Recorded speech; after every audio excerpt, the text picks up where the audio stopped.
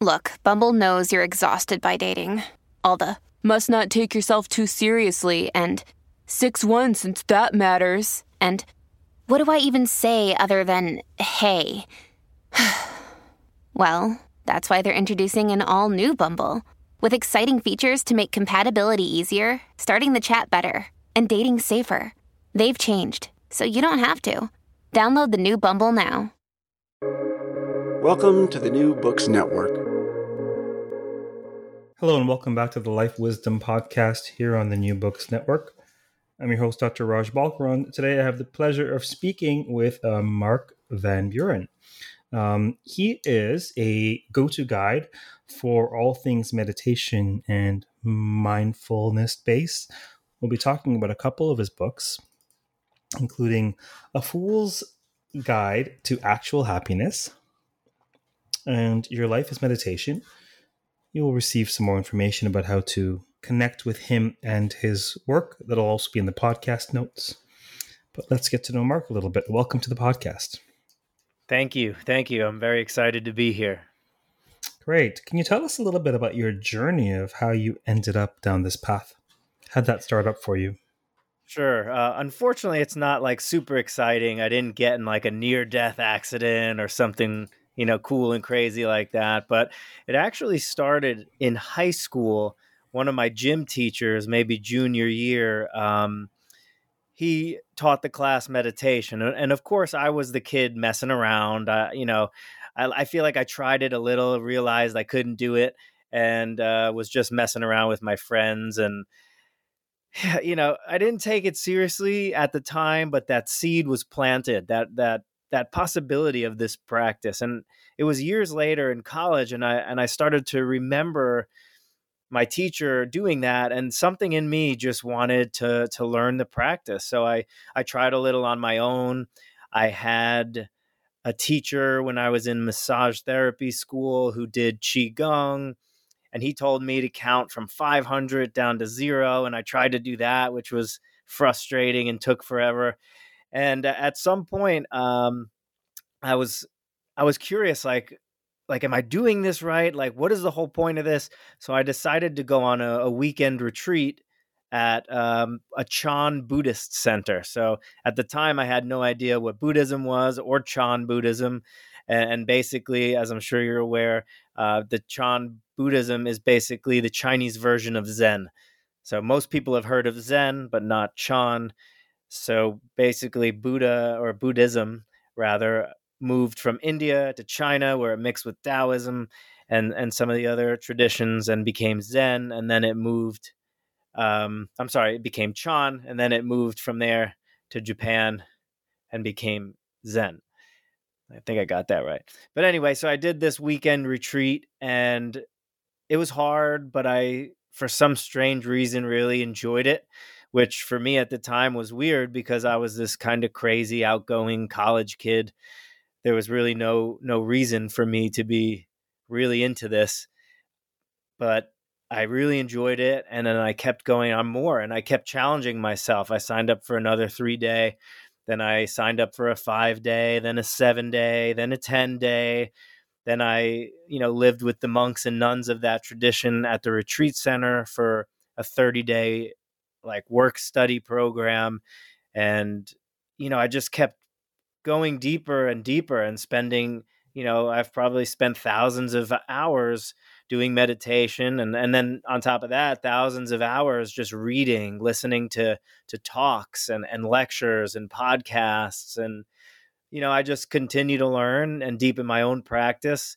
And all the while, trying to share it with other people, because I've seen what it can do for my life and how it can kind of transform our difficulties, our suffering, and just the way we appreciate and experience our life. And I just want to share that because there's so many people, especially now with this pandemic, so many people that are just suffering more than they have to, right? Some suffering we can't do anything about. We twist our ankle, that's going to hurt. It doesn't matter how much you meditate. You have a root canal, that's going to be painful. You lose someone you love, there's going to be grief and pain and sorrow. So there's some things that are inevitable, but we can start turning towards those things and find, more wholesome and skillful ways to relate to them, so we don't create the extra suffering, which is all the reactivity on top of it, the judgments, the storylines, the expectations, the shoulds and shouldn'ts, all that stuff. Well, it seems to me a couple of things come to mind.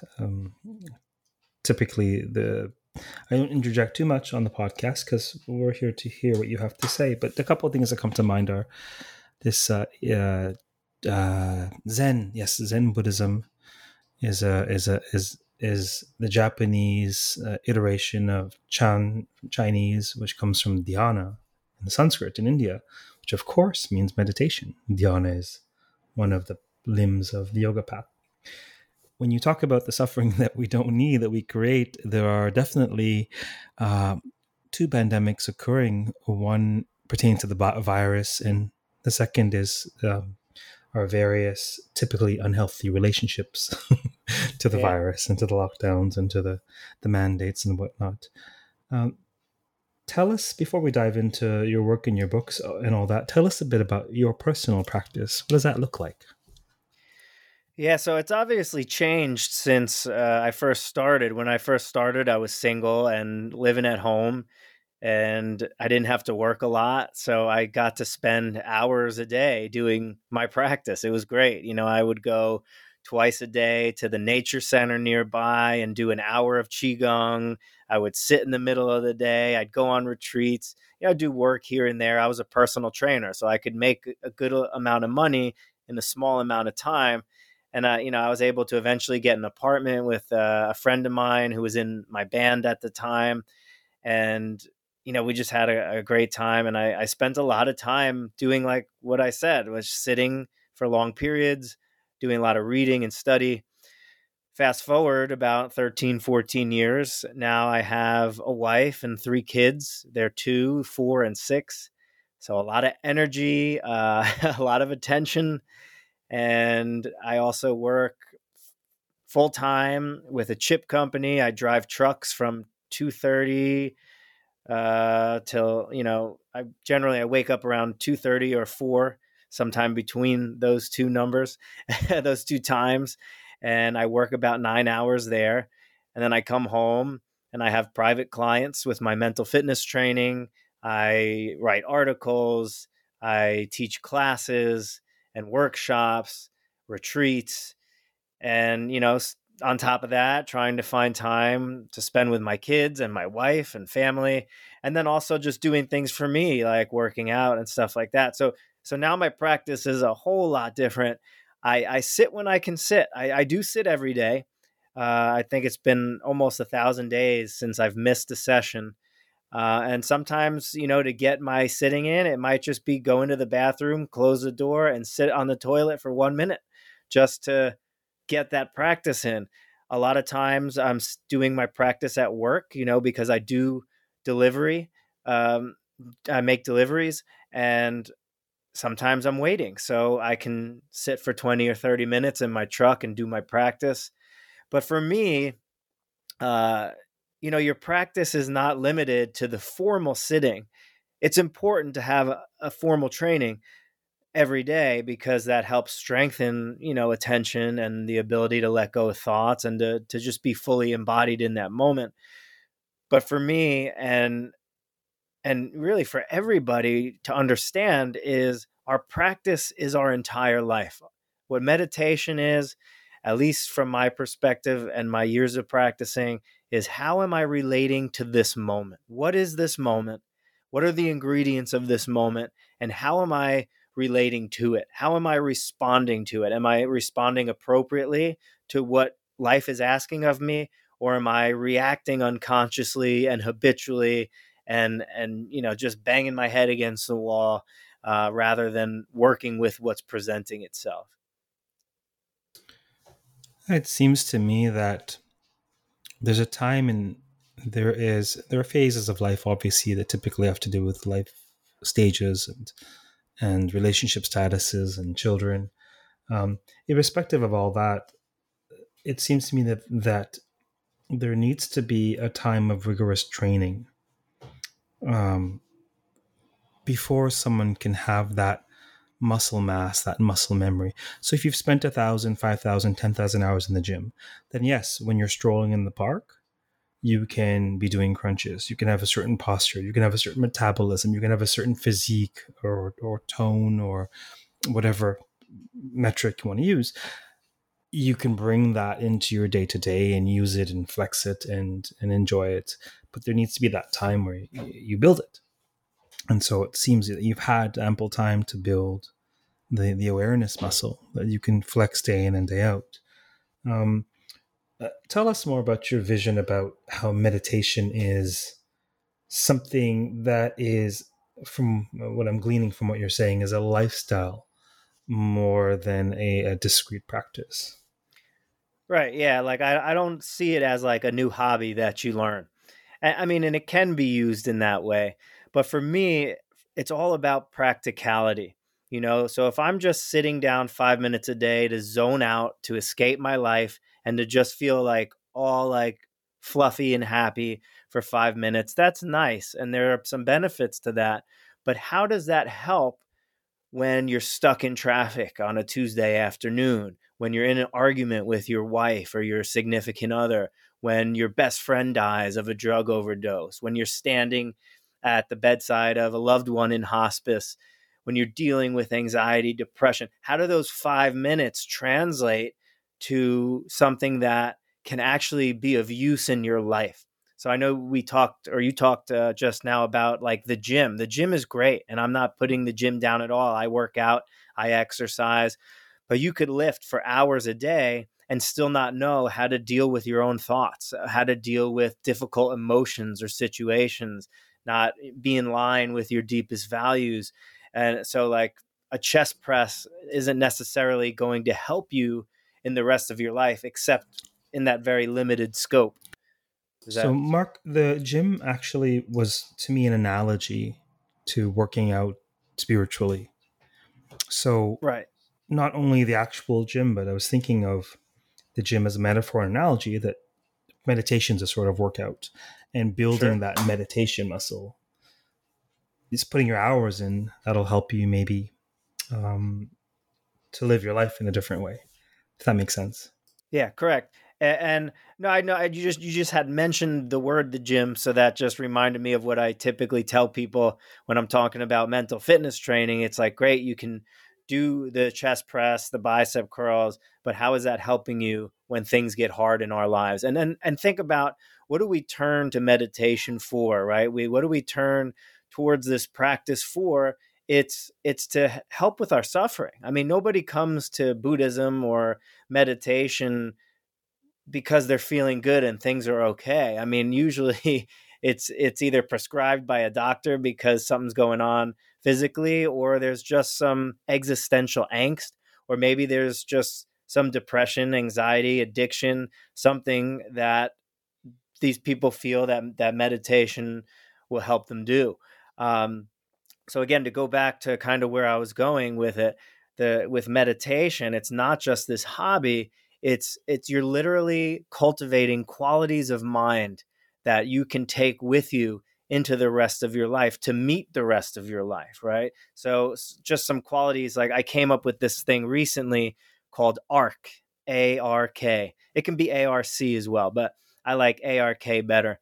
And basically, the three qualities of mind we're trying to cultivate are awareness or attention, relaxation, and then kindness or compassion. That's where the K or C come in, right? So with our awareness, so we're sitting upright, we're paying attention to the moment by moment experience, and we're in it, right? It's not just like we're observing it from a distance. We're embodied. We're experiencing the body within the body, from the body, however you want to say it. And we're cultivating, like you said, that attention. And the funny thing is awareness is already here receiving life. So on one level, we don't have to strengthen it and cultivate it. But on another level, because we get so caught up in our thoughts and our emotions and the senses, the data from the senses coming in, we get so lost in that what we actually have to cultivate is letting go back into it, letting go of our attachment to our views, our likes, our dislikes, and all of these things.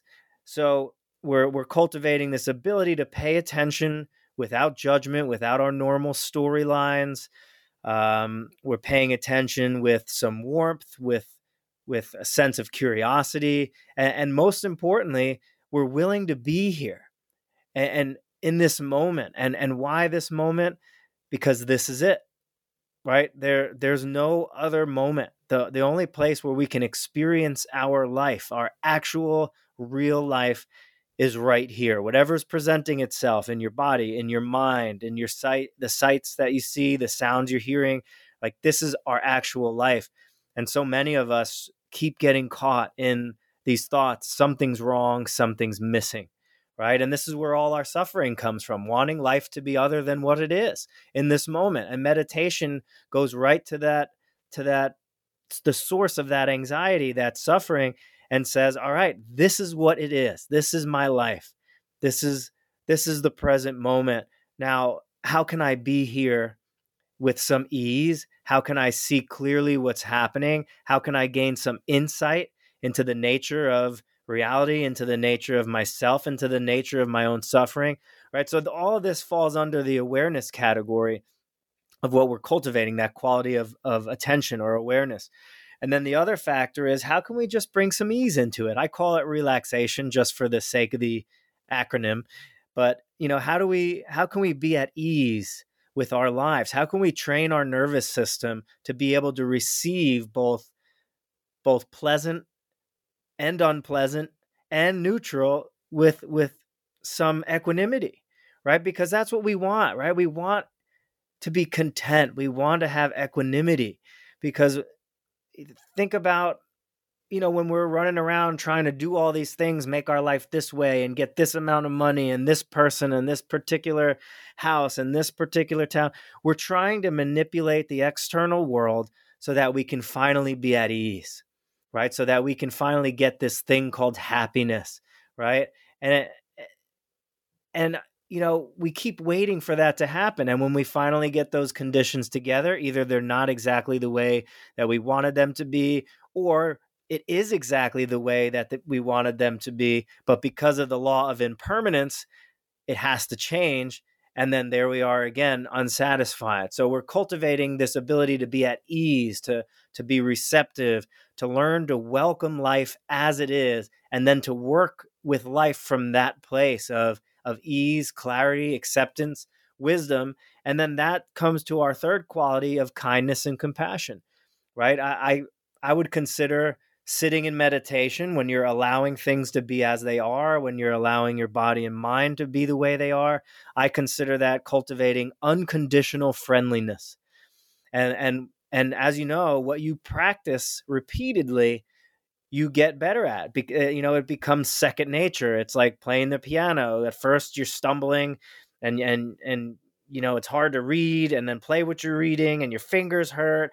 But, fast forward 10 years and you could do it with your eyes closed. You could play behind your back. It just becomes second nature, something you don't have to think about. And so that's what I was kind of getting at, is we're cultivating this awareness, this relaxation and ease, and this kindness, this mind that's receptive and open and curious, willing to see and to learn what about, just life and things going on, our thoughts, our feelings, how we relate to them. And then those qualities start leaking into daily life, right? And then we start living from that place of clarity, maybe not 100% of the time. Maybe that's what a Buddha would be, living in complete clarity and ease and compassion, moment by moment, appropriately responding to every situation skillfully and wholesomely, moment to moment. But for the rest of us that aren't Buddhas, I would say if we could get 5% more awake, I think that would make a tremendous difference in the choices we make, in the words we speak, the actions we take, what we choose to indulge in, the behaviors we continue to strengthen or let go of. So, yeah. What are some practical ways that folks can incorporate mindfulness into their lives? So, just the simple act of pausing. is such an amazing tool. And it's almost so simple that people think that can't help at all. If I just pause once an hour or whatever, that can't really help. But you'd be so surprised how if you just stop and you just start to pay attention, what does the body feel like right now? Right? What is it?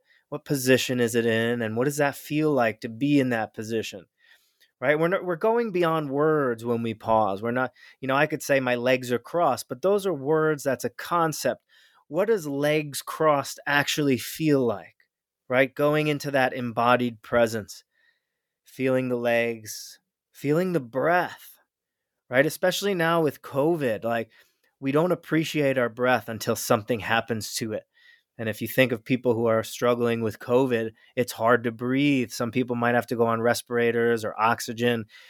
So to really just appreciate your breath and to feel it right now, right? And we don't even realize we know it, but we don't really feel it, that this breath is giving our whole body life, right? Each breath is like allowing us to be alive moment to moment. So to really feel that and to be grateful for that. Listening to the sounds is such a great way to pause, especially if you're someone that really thinks a lot about life and you have trouble getting into your body, whether it's just due to you haven't practiced it or maybe trauma or things like that.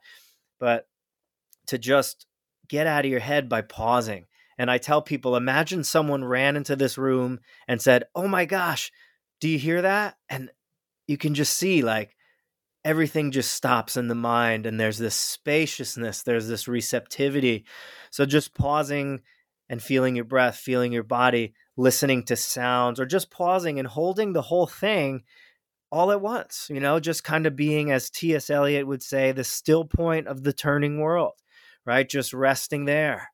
And this, okay, right now life is like this, and for that moment, you're not strengthening your neurotic patterns. You're not strengthening anything, unwholesome. You're literally just receiving life as it is. And you're cultivating that awareness. You can also relax in that moment. So it's not just pause and stay there. It's pause and breathe and soften, right? You're cultivating the relaxation. You're teaching your nervous system to relax, right? And maybe, you're in a situation or, might be in traffic or you're having some anxiety or stress from work or some anger from something. You can pause with that and you can breathe and you can soften and you realize that ease is possible even when you're angry. Ease is possible when you're anxious, right? I don't know who said this, but like you don't have to get angry about your anger. You don't need to be anxious about your anxiety. You don't need to get depressed over your depression, right? You don't need to add this extra stuff. And when you just pause and start paying attention to how things are, without your stories, without the judgments, you start to see that things are impermanent, that ease is possible, and that everything in life is workable. And even if it's tremendous suffering, that you can use that suffering as fertilizer to cultivate, wholesome qualities like compassion or understanding or wisdom. So, to answer your question, it's just the simple pause. Pausing is one aspect, just bringing attention to something you do every day, bringing like real focused attention on brushing your teeth or, doing your hair or eating breakfast or drinking your cup of tea in the morning, just picking one thing, it's just another kind of informal practice of mindfulness. Sort of witnessing, it seems, slowing things down, that space between the person that you are and the thoughts that you're having and the things that you're feeling. When you say don't be depressed by your depression, don't be anxious by your anxiety, this very much reminds me of Indic wisdom, of Indian wisdom found primarily in Hinduism, Buddhism, etc.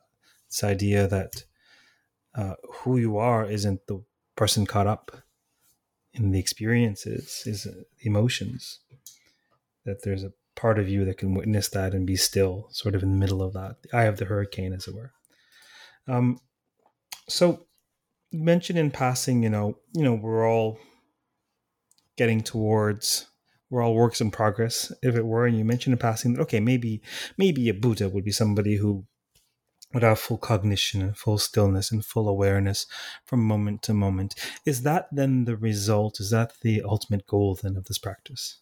Buddhahood? Yeah, well, not everybody who practices is practicing Buddhism. So that's like part of the issue with is the direction Buddhahood. Well, I mean, for you, what do you view as the goal of this? I think the goal is just to be right here with my life, and to see how I'm using this precious gift of this human existence, and am I adding more hatred and violence and suffering into the world, or am I bringing some ease? Am I reducing suffering? Am I bringing joy? Like, what am I contributing to this human race and to this world? And I think for me, the goal is to be as fully here as I can, to gain as much insight into what this actually means, which I think ends up having more questions than answers. But I think you learn to become more at ease with uncertainty, with not knowing, with the mystery. And I feel like you embody more and more that mystery, and you embody more and more the real you, like you were saying. Like, there's that you that's caught up in things, that small-mindedness. I call it me world. And I feel like there's the deeper self, that has wisdom, that has compassion already, and it's kind of learning to let go into that deeper space and try to live from that space moment by moment. So, I feel like the goal and the practice are kind of the same. Like they say, like enlightenment and meditation are the same. But I feel like that's kind of true. I mean, when you're really practicing, you're fully embodied in the moment. You're not grasping, you're not causing harm, and you're responding appropriately to the conditions that are arising. I mean, wouldn't that be enlightenment or wouldn't that be Buddhahood, responding appropriately from a place that's not from our normal reactivity of our self-centered thinking, but from life itself, like shifting from a self-centered way to a life-centered way, if that makes sense. Yes, it does. So then, would you say that your particular life wisdom, or the insights you share in your books, for example, would you say that they stem from a particular system, tradition, training, or would you say they stem from your own personal practice?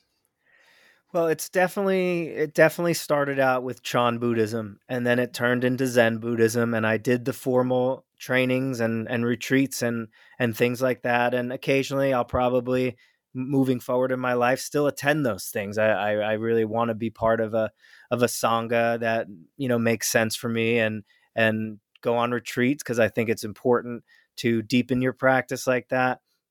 But I feel like my practice is my own in a sense. It's what, after all these years of like trying to follow this particular way or this, like system of thinking or whatnot, I always found that each thing kind of like shrunk down the practice a little bit for me. And it was like a little bit enclosing.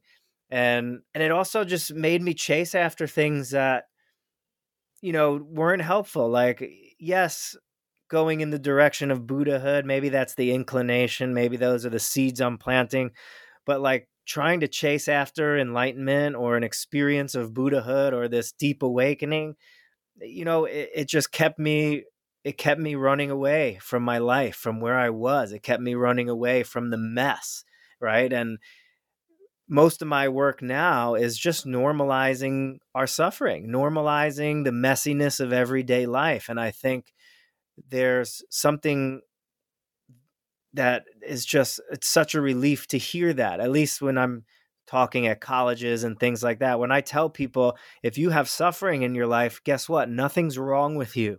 You're not messed up. our society pushes this happiness thing on us. And it's like, if you're not happy, then you're failing, you're unsuccessful, someone else is doing it better than you, and something's wrong. But suffering is just a natural part of our existence, and so, for me, it's just, how can I be with the mess in the most skillful and compassionate way that I can possibly be? And I feel like that's what I've been teaching, which, yes, it is definitely in these Buddhist teachings and the different religions, but it's not so, I don't know, concrete maybe. Does that make sense? Am I answering that question? Oh, well, my questions are always meant to be generative rather than conclusive, in that your response is your response. And Right. it's sort of, we'll see where it goes. I have no expectation. It's just to discover what you think, and perhaps to occasion you discovering what you think. Right. So it sounds to me like, how to say, your path, your work, your emphasis is very much a worldly one. It very much entails embracing the world, warts withal, navigating, as you call, the mess.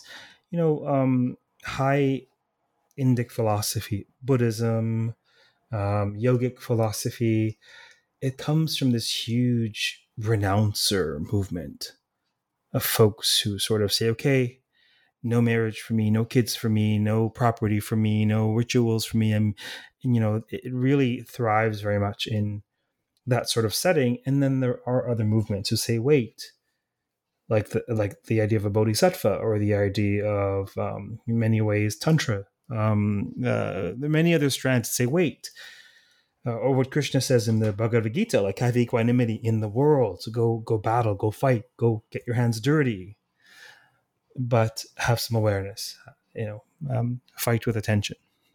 So very much, it sounds to me like you advocate engagement with the world and worldly affairs. Would you say that's accurate? Correct. Yeah, I would definitely say, because it didn't matter how many retreats I went on, I eventually had to come back to my life. And I feel like, except for those small percentage of people that might go and live in a monastery for 10 years or their whole life, we all have to kind of come back to ordinary existence. One quick question before I respond to that. Do you believe that we all have one life, or do you believe that we all come here multiple times? I kind of have the agnostic. I'm not sure. Like, I'm going to find out, hopefully not too soon, but I don't really know. I if it can happen once, I think it can happen again. That's my one thing that I kind of hold on to. Here we are talking, you and I, on a planet in the middle of infinite empty space. So clearly it can happen. But I don't know about afterlife, pre-life. I'd like to believe there is, but again, this is all speculation. And and for me, it's, how am I relating to this life, and what can I actually know and do now? The reason I asked that question is because the model of humanity, or the human complex, or the human condition, the model that one has, for example, if one has a model that we have one life, who knows what happens after that? Or if one has the model of we come here many times, it seems to me that would completely shift one's perspective on, well, renouncing is not for me in this life, perhaps. That might be part of the play. And that's probably a very traditional response for most traditions. Not everybody is set up to or ready to renounce in this life. And in many ways, that sort of narrative of multiple lifetimes, it releases, it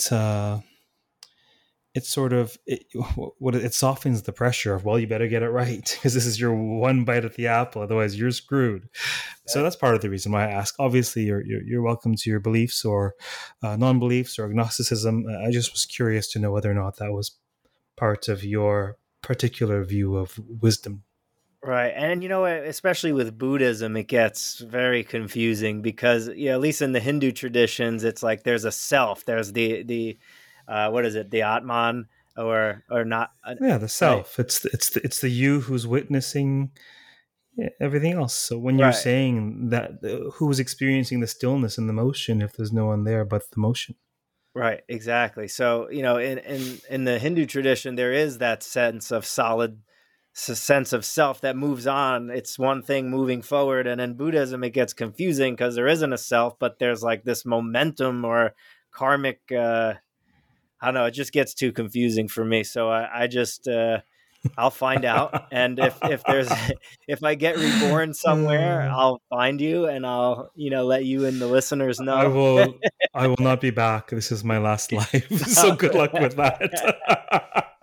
But all the best.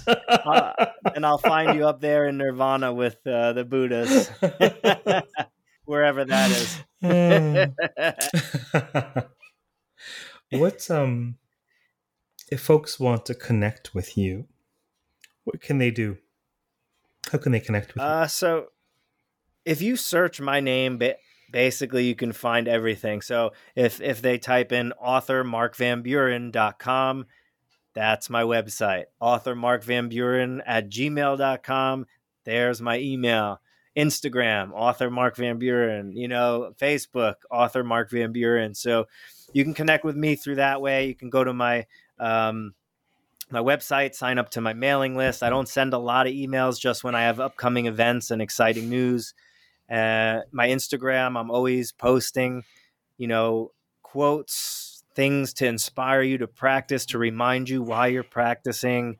And it's just a way to stay inspired, connected. And of course, I do my mental fitness training, which is just basically like mindfulness, meditation, individualized coaching or training. So that's just another avenue to stay connected, Fantastic. Those various links will be in the notes for the podcast. Mark's website and Instagram account and Facebook. It's very convenient to have a unified handle. I believe I joined Twitter last year. I'm Dr. Raj Balkaran on Twitter. But on Instagram, School of Indian Wisdom for the School. So, I'm all fractured, but he has a consistent handle, which makes life a little more focused. Now, I will also post a link to Mark's most recent book. It's a 2020 publication called Your Life is Meditation. So you can find out all the information about him and his mailing list in the podcast notes. Before we close, do you have any questions for me? Yeah, I mean, what have you been practicing for? If this is going to be your last life, what have you been doing? The question is, what haven't I been doing? That's the truth. I've been around the block, let me tell you. In this life, it's been a mishmash, but most of the most powerful spiritual techniques and practices that I've embraced and connected with come from ancient India. Mantric practices, visualization practices. I run an online school called the School of Indian Wisdom. It's content and spiritual and academic both. It's a hybrid. But most of my practices are sort of private. I might share them with folks that come along who have the right disposition. But typically, much of what I resonate with comes from ancient India, perhaps unsurprising. Seems the same for you. Was there anything more specific that you wanted to know? Well, for your meditation, do you so you do more concentrative rather than like zazen, or you're just kind of sitting and aware, Yeah, for but me, you have more full. One of the most powerful tools I've ever come across is Sanskrit mantra that's initiated by masters that holds power. It's extraordinarily transformative. So I would say thousands of hours have been spent in mantra practice, but mantra, of course, can be used as visualization. It can be used as ideation. It can be used as meditation. It can be used as something that the monkey mind is busy with so that the awareness builds beyond the monkey mind that's actually dealing with the mantra. So I'd say mantra is has typically been my go-to tool for the most part. Visualization practices as well. And this day and age with pandemics and not being able to go anywhere, how does one like myself get a charged up mantra? Well, for that we'll have to speak when the curtains have closed and the audience has dispersed. Okay, that's fair. But to know, much like the coaching that I do, and you probably do as well, and the teaching, Zoom, right? I've been on Zoom for the last 5 years. I've been working out of my home, teaching and coaching on Zoom for 5 years. I've been preparing for the pandemic, it seems. Right. But a number of initiations can take place through sound and sight through Zoom. In rare case, one needs the physical dimension, the immediate physical dimension, I mean, for initiations. But much can take place. Like the last course I did actually at the school was called Sacred Sound. It's called Sacred Sound, Tapping the Power of Sanskrit Mantras. So there were a number of mantras, obviously, in a course on mantras, and folks found full efficacy engaging them in the online medium. But we can certainly talk once we close. Yes, definitely. That'd be fun to have a new mantra, new something. To go deep. Are you content? What was that? Content? Are you content? I am content. Okay, for those of you listening, we have been speaking with author Mark Van Buren, and that's his handle at www.authormarkvanburen.com or on Instagram or Facebook. You could also join his mailing list or check out his book. Until next time, stay safe, stay sane, keep listening, and keep contemplating this thing called meditation. Take care.